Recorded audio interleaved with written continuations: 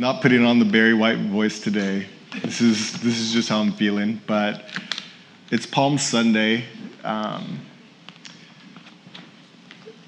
much as we always preach out of the Bible, and you always get opportunities to share really cool stories in God's Word. But there's not every single Sunday that we, or I at least, get to talk about Jesus. So today I was not going to pass this opportunity up, regardless of how I feel. I feel like in worship already, I just really grab it. You're good. You're good. I lost it, so I already got a lot of the ugly cry out. So saved you guys from seeing some of that. But the waterworks have begun. So once you break the seal, right? Once you crack the seal, trouble. So just a heads up, if it's contagious, it's gonna be one of those days. But as we start off, can I just pray for us for a moment, and then Michael, everyone, you guys, what a beautiful job. Worship was phenomenal. Phenomenal today. Let's go ahead and bow our heads, close our eyes. Father, today is such a special day. Every day, your mercies are new. But today is a day that we look towards and we reflect on, Jesus, your sacrifice. So we commit this time to you. God, I ask that anything that we would have come in with today, any worries, any concerns, any challenges, any obstacles, God, that we would be able to set those down so we can meet you in this place. And we ask all these things in Jesus' name. Amen. Amen. Amen. So, Palm Sunday. Did anyone notice all the palms everywhere? Yeah. Palms galore. We have the 8-foot palm branches over here as well. We couldn't hang those because that's a safety hazard if it fell on somebody. If you're here during Christmas, you would have remembered the wreaths falling mid-service, right? Dropping down. So I personally didn't want a palm tree or palm branch falling on me. So, Palm Sunday. Why do we call it Palm Sunday? What is it about Palm Sunday? Obviously, we're looking towards Easter next Sunday, right? Easter is huge. It's so foundational in our faith. So foundational in every aspect of what it means to our faith. But Palm Sunday, what is it? And what's with the palms too, right? There's so much about it. It's all part of Holy Week or Passover week, what it's referred to. But what I'd love to touch on today and we want to dig deep in is how do we go from the triumphal entry, which is Jesus coming into the city of Jerusalem, to 5 days later, the cheers going from blessed is the King of the Lord to crucify him. We go from the triumphal entry and palm branches being laid down at the foot of this donkey that Jesus is riding on, and all this excitement and thousands and thousands and thousands of people coming in and surrounding the city and cheering his name. The Messiah has come, but then in 5 days, those same cheers start to change over. And those same cheers and those same crowds find their way not in the city of Jerusalem, but on this hill called Golgotha, where Jesus was crucified. What could change in 5 days? For some of us that may not know what Passover is a celebration. It's really of the liberation of the Jews from Egypt. Some of you might remember in the book of Exodus, the plagues that God had sent on the Egyptian empire. And this final one was that God would pass over the homes of the Jews. And so hence the name Passover, and that's where we get that from. But it's a week-long festival. It's actually this spiritual pilgrimage that takes place in Jerusalem. People come from all over the place. So Jerusalem, even in Jesus' day, there would have been 20 to 30,000 people in this city. But for Passover, you're thinking upwards of 130, 140,000 people just in the city. So you can imagine the influx of people, what's going on. There's this buzz going around. People come in, and this is a big, big tradition. On the Friday of this week, the families all take aside a young lamb without blemish, and they all go to the temple and they sacrifice the lamb. And this is their sacrifice to God, just to remember that God passed over their homes, that he spared them, that he is their God, and that he is faithful. So there's a lot behind this. There's something else that some of you may not know, and that's that the Sadducees, which were religious leaders at the time, they actually believed that the Messiah would come 4 days before the Passover day. And they were so stuck on this. They really, really believed this with everything, even though year after year he hadn't come yet. They were so expectant that he would come this next year that what they would do is 4 days before Passover, they'd actually open the temple gates and leave the temple gates open so that when the Messiah would come, he would just walk right in and take his rightful place in the temple. It just sounded perfect. Of course, because of that being under Roman rule, like all the Roman soldiers would be at like a higher alert. Because there's this buzz going around that people are celebrating, right? But then there's also this messianic expectation, messianic being from the root word of Messiah, which is the coming king, right? That we're referring to Jesus as. So it's just referring to the king who's coming again, who we now know as Jesus. So because of this, there's this expectation, and the people are coming from all over the place. If something was going to go down, this was the time. There's hordes and hordes of people everywhere, coming from all the land of Judea and all over the place, making their way into Jerusalem for this very moment. I was so excited. You can see I ripped my notes up earlier. Zach was behind me. I picked it up. It was all ripped the page right out. We instantly started laughing at each other. So they're on high alert. Everything going on kind of paints this picture for you, right? But now you have Jesus. Jesus raised Lazarus from the dead. And then inside Galilee, he started to have people. There's talk about a buzz following him. People are like, who is this guy? He's healing people left and right. He raised a man from the dead, and the guy is walking by him. Like, you're starting to see all of this stuff go on, and they're making their way into this city for such a time as this. Not ironic, not coincidental. God knew exactly what he was doing. He wanted everybody to be there because he didn't want one person to miss out. I'm going to be reading out of the book of Luke.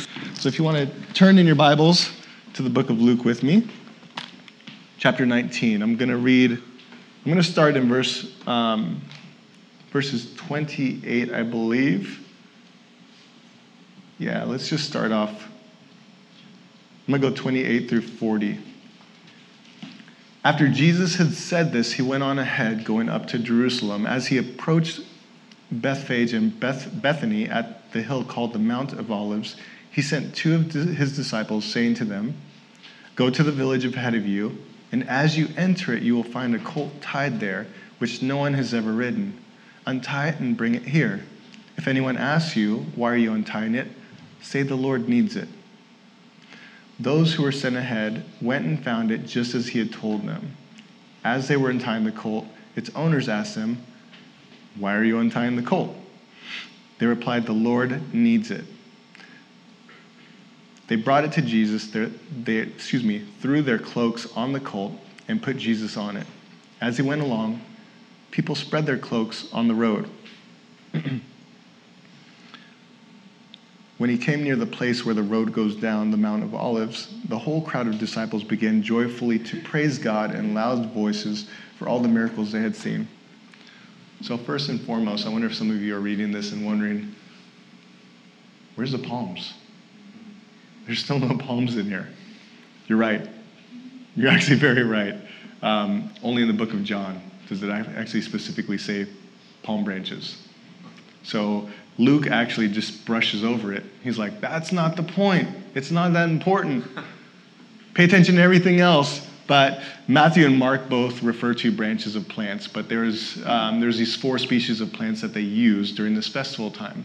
So it would have been common for them to use these palm branches, okay? Back to verse 30, though. When Jesus tells them to go to this village ahead of you, and as you enter it, you will find a colt tied there which no one has ever ridden. Untie it and bring it here. If anyone asks you, why are you untying it?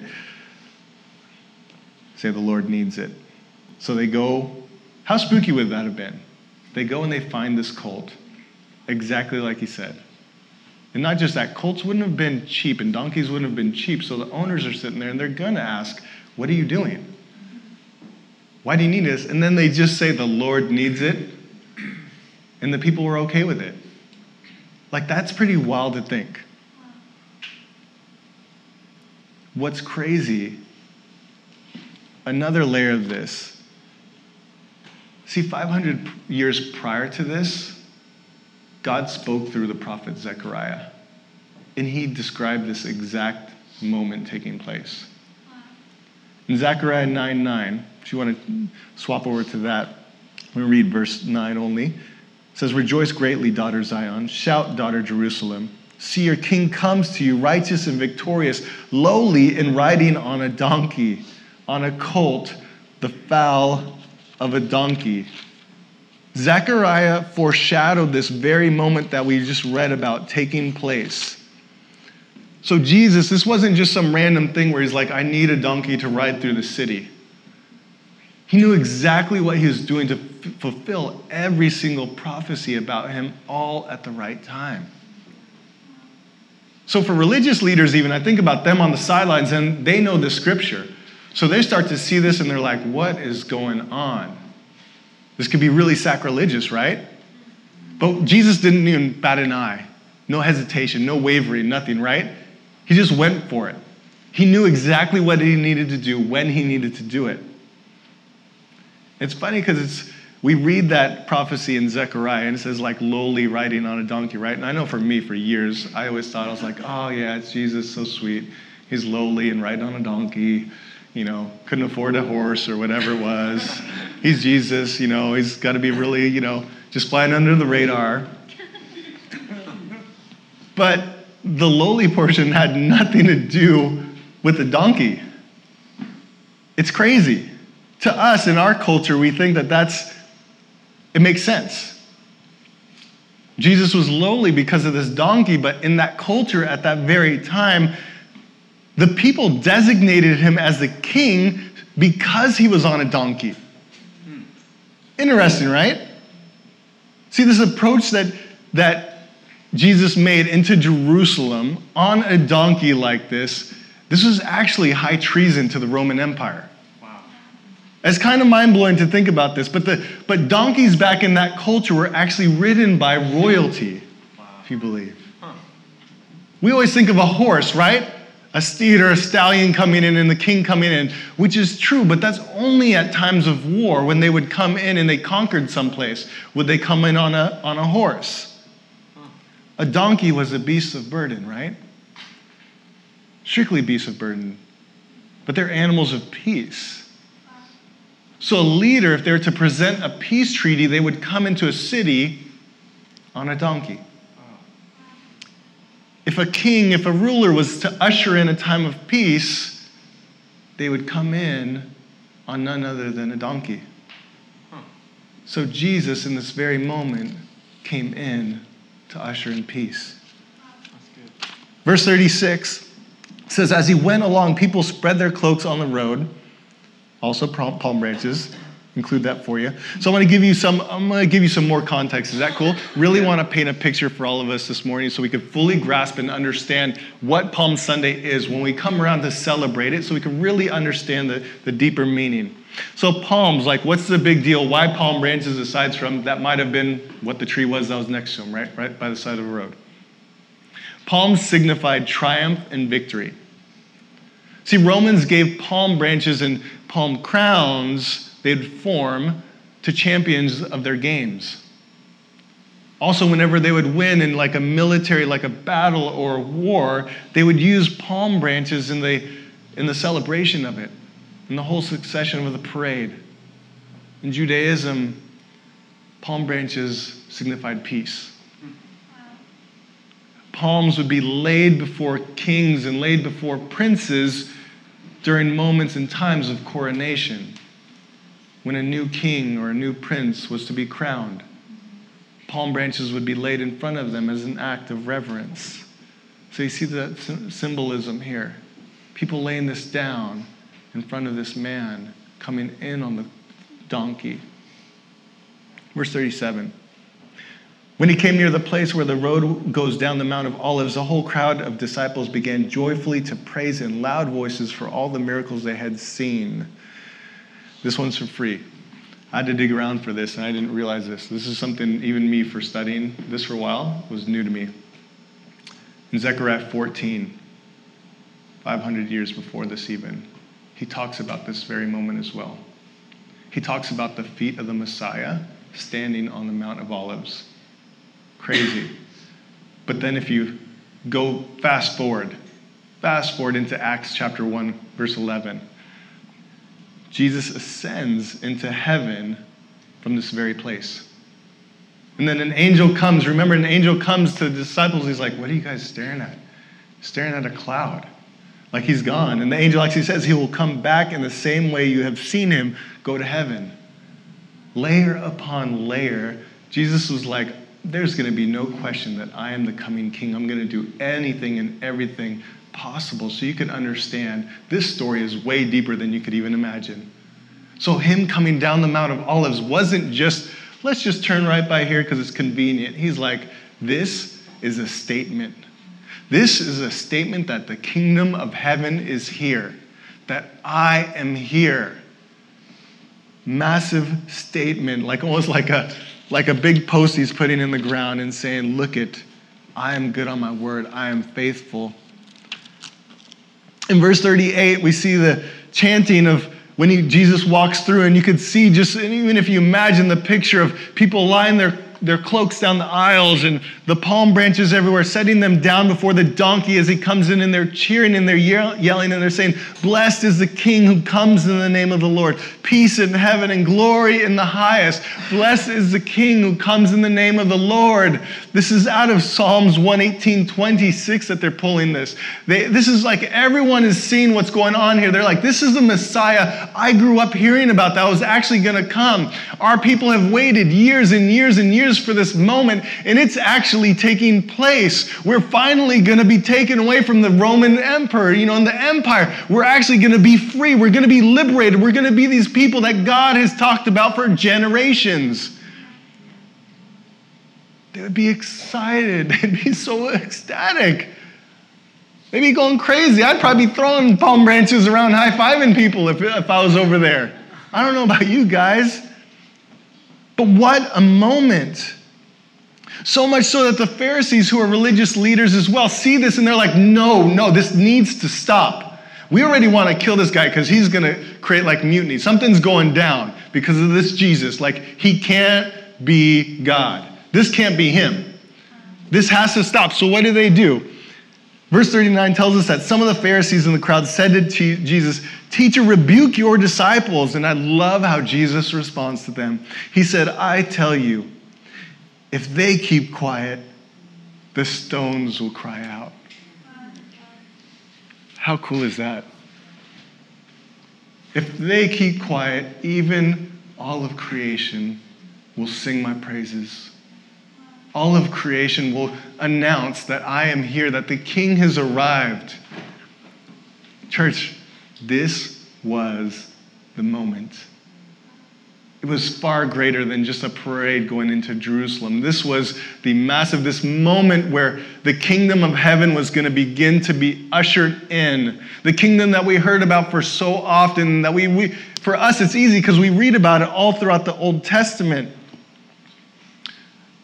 I wonder if you understand that Jesus put a lot of effort in keeping the fact that he was Messiah under wraps.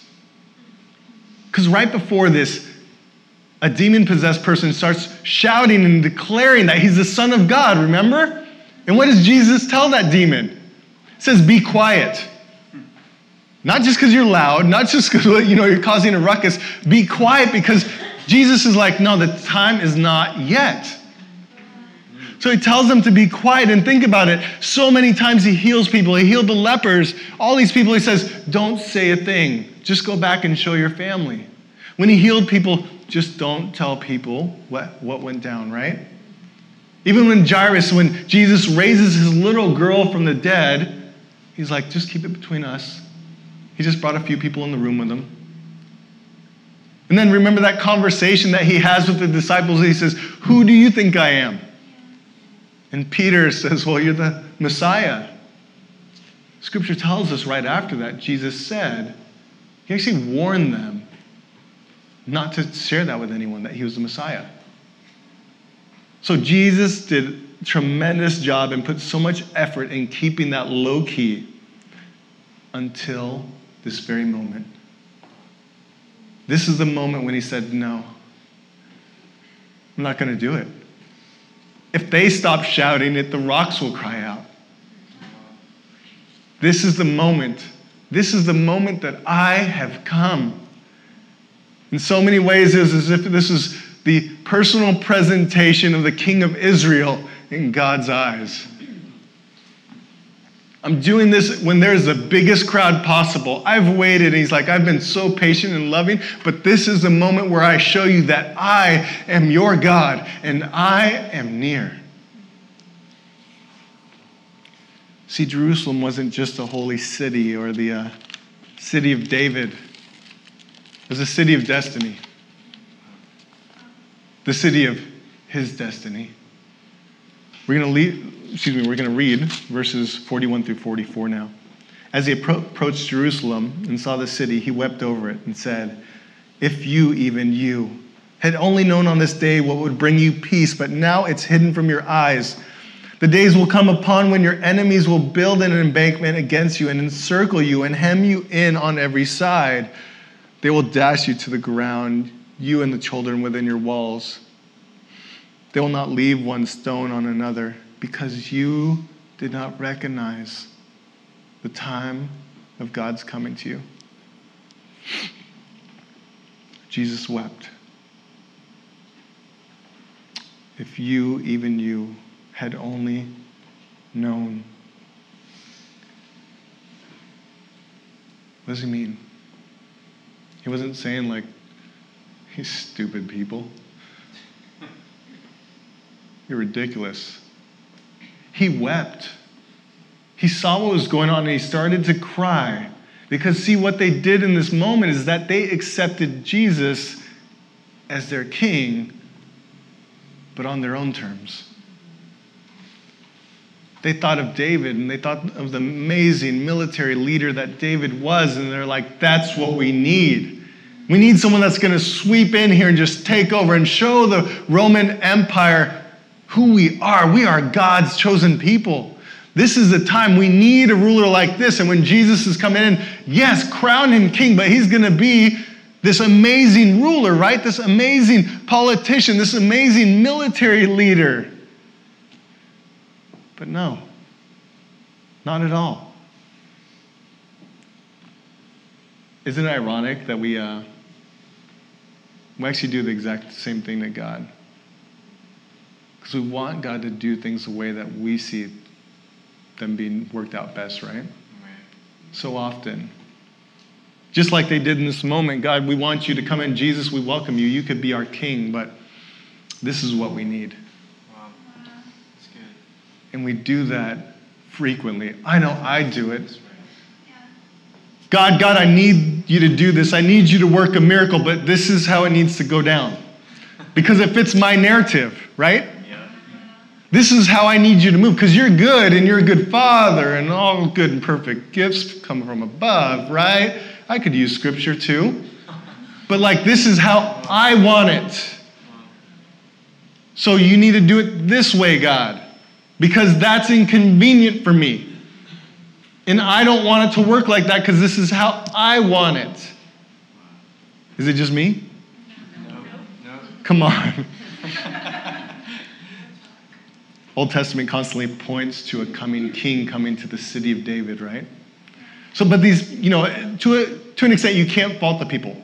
Because they would have heard Scripture. They would have seen this. They would have expected this coming king, this mighty ruler. Like, he came in the line of David, the son of David, right? That's what he's referred to. So he's got to be this amazing ruler. David was good. Like, they won so many battles and all this stuff with David. So, like, it's going to be powerful. This king is going to be powerful. But see, when Jesus comes on the scene and he marches in to the city of David, he doesn't come as a warrior or as a military king. He comes as the Prince of Peace. Completely different. That's right.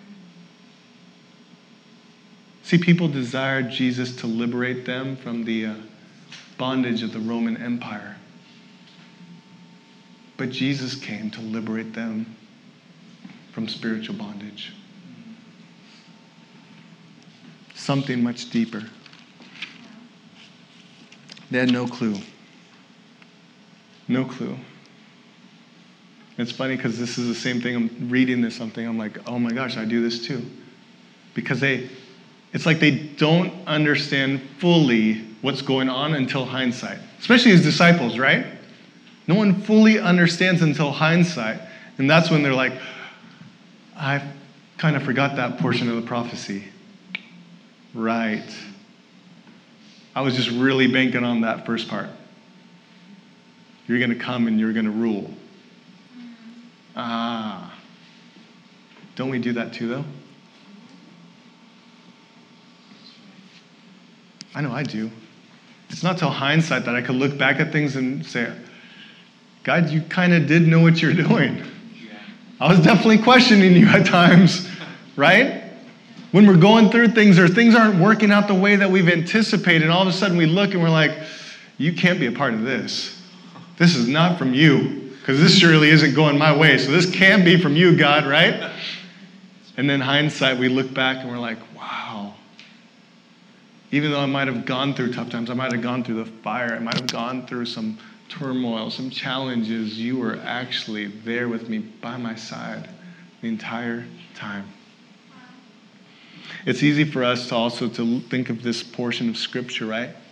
I picture Jesus kind of looking at Jerusalem, and he starts weeping, and he's saying, like, even just if you knew, you're missing it. I'm standing right in front of you, and you don't understand. I've even heard this said before, that people say, well, love is blind, and that was his love for the city. But is it? I'd like to challenge that thought. I don't think love is blind. I think love sees all that's going on and chooses to love relentlessly, even with what's going on. That's right. Even because of what's going on. Jesus still chose to love, even though he knew what was going to happen on that road to Calvary. He knew how people were going to go from cheering him to spitting upon him, to calling for him to be crucified. Remember to, free Barabbas instead of him, a zealot, a man that killed under the name of God. And he knew this was going to go down, but he still shed tears. There wasn't loads and loads of moments in Scripture where we see Jesus crying. There are very profound moments for us to see the heart of God. Yeah. And that's what we see here. We see perfect love. We see divine love. Divine love, which is far-seeing. It looks past all of our faults, all of our failures, all of our screw-ups, everything, all of our poor decisions, and it sees our potential. It sees who we truly are, who God created us to be. Amen? Amen. That's the kind of love that we celebrate at Easter. That's the kind of love that we're talking about when we see these palms and we understand what this weight was, that this is a love that God brought. In Luke 19:10, Jesus says, "For the Son of Man came to seek and save the lost." That's this love. That's the love of Easter that we are going to be celebrating next week. Amen. That love. A love that despite everything and despite us turning our backs on God, frequently, infrequently, whatever it looks like, despite all of our stuff, despite all of our insecurities, our failures, despite our selfishness, despite our fear, despite our doubt, That love is recklessly pursuing us day by day by day. But what does this all mean, right? Like, what does this all mean for us? I knew I grew up, and for the longest time I heard this story, and what it meant for me was, well, at one point Jesus is going to come back, and then we go to heaven, we're sweet. Right? All good. Like, is it a waiting game? Is that what life is? I think so many people believe so. We've had this encounter, and now we just wait. And he's going to come back because he's faithful. Amen? He's faithful. He's coming back. But is that really all? There's so many beautiful moments and beautiful pictures in this story. I think about Jesus on the donkey, the beast of burden carrying Jesus. Jesus, the Lamb of God, about to carry the burdens of the world on this donkey. Or what about the week of Passover on the very Friday, which we now refer to as Good Friday? That's actually the day that the families would take their lambs and sacrifice them. Mind you, that's the very same day the Lamb of God was sacrificed for the world. That same Friday. What does it mean? What can we do as a result? What are we doing as a result of this? I really had to ask myself this. I think last year I really started to dig deep, and I'm like, what am I doing? Because there's something that Jesus did. When I see these palm branches, it reminds me, like, it wasn't just a one-off. Like, Jesus was doing something. He's actually ushering in the kingdom of heaven. And a lot of people sit there and they're like, well, no, like, that's at the second coming. In its fullness it is. But he didn't just like die and say, see you later, just keep a lookout. Y'all be good now. Right? What are we doing as believers, as full representations of the living Jesus Christ, flesh and blood, skin on? What are we doing to usher in this kingdom of heaven to people around us? Yeah, that's good. What are we doing? How are we carrying this message? And I'll be honest with you, I couldn't find a better way than to read this quote out of this book by N.T. Wright. He's the Bishop of Durham, great writer and theologian. He said this message that we're talking about the cross.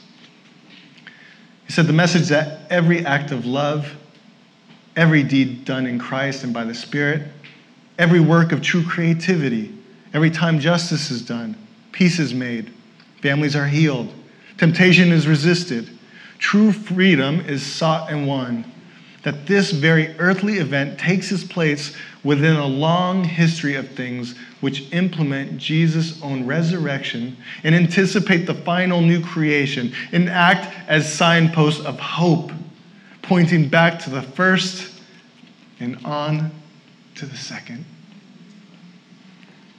We have an opportunity to do so much more. We have an opportunity for people to experience Jesus through us. So I'm going to bring the worship team on up. Why don't you guys come on up? We can actually be these signposts of hope for people. We diminish that all the time when we look at ourselves and we're like, no, I don't maybe know enough theology, or I don't go to church enough, I don't serve enough, whatever it is. No, God can't really use me. I'm not an eloquent speaker. We'll take, pages out of Moses' list of reasons why he couldn't be used by God, and we know how that worked out. But what are we doing to allow people to encounter Jesus through us? I wrote a list. I'm going to try and be strong, Craig. Be strong. I wrote a list of names.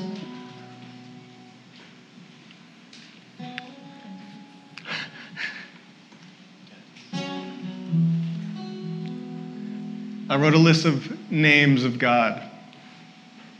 I wanted to read them through for you if I could. Because I think that we can do so much more as a family, as a church, to allow people to experience the love of God. Because even my list is lengthy as it is, Jesus is so much more. There's so many more facets about his love, his character, his embrace, and who he is, his heart for us, than we actually let off. He is altogether lovely. He's almighty. He's the Alpha and Omega, the author and perfecter. He's the beginning and the end. He's the bread of life. He's the bright morning star. He is Christ.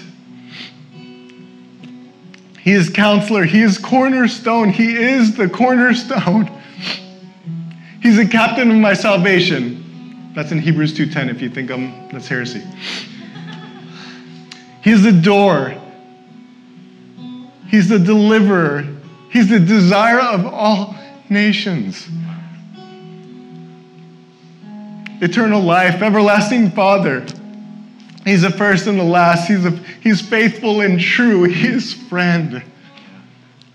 He's gracious. He's glorious. He's a good shepherd. He's a great high priest. He's the hope of glory. The Holy One of God. The I Am. Emmanuel. He's an intercessor. He's the joy of my soul. He's the King of kings. He's the Lord of lords. The Lamb of God, the lily of the valley. The mighty God. Messiah, Master, Mediator. He's the Nazarene. He is the only begotten. He is our peace. He's precious. He's our physician. He's our protector. He's the protector of my soul. He's the quiet in the storm. He's my Redeemer. He's the rose of Sharon. He's the resurrection of life. He's my rock. He is sovereign. He's the Son of God. He's the Son of righteousness. He's the true vine. He is truth. He's the unspeakable gift. He's the victorious conqueror. He's wonderful. He's the word of life. He is the way. I cheated on this and I just put an X, so bear with me. He's extraordinary. He is the excellent one. He's the same yesterday and today. He's the zeal of my heart. And in front of you, I say with so much pride, He is my Savior, as He is yours.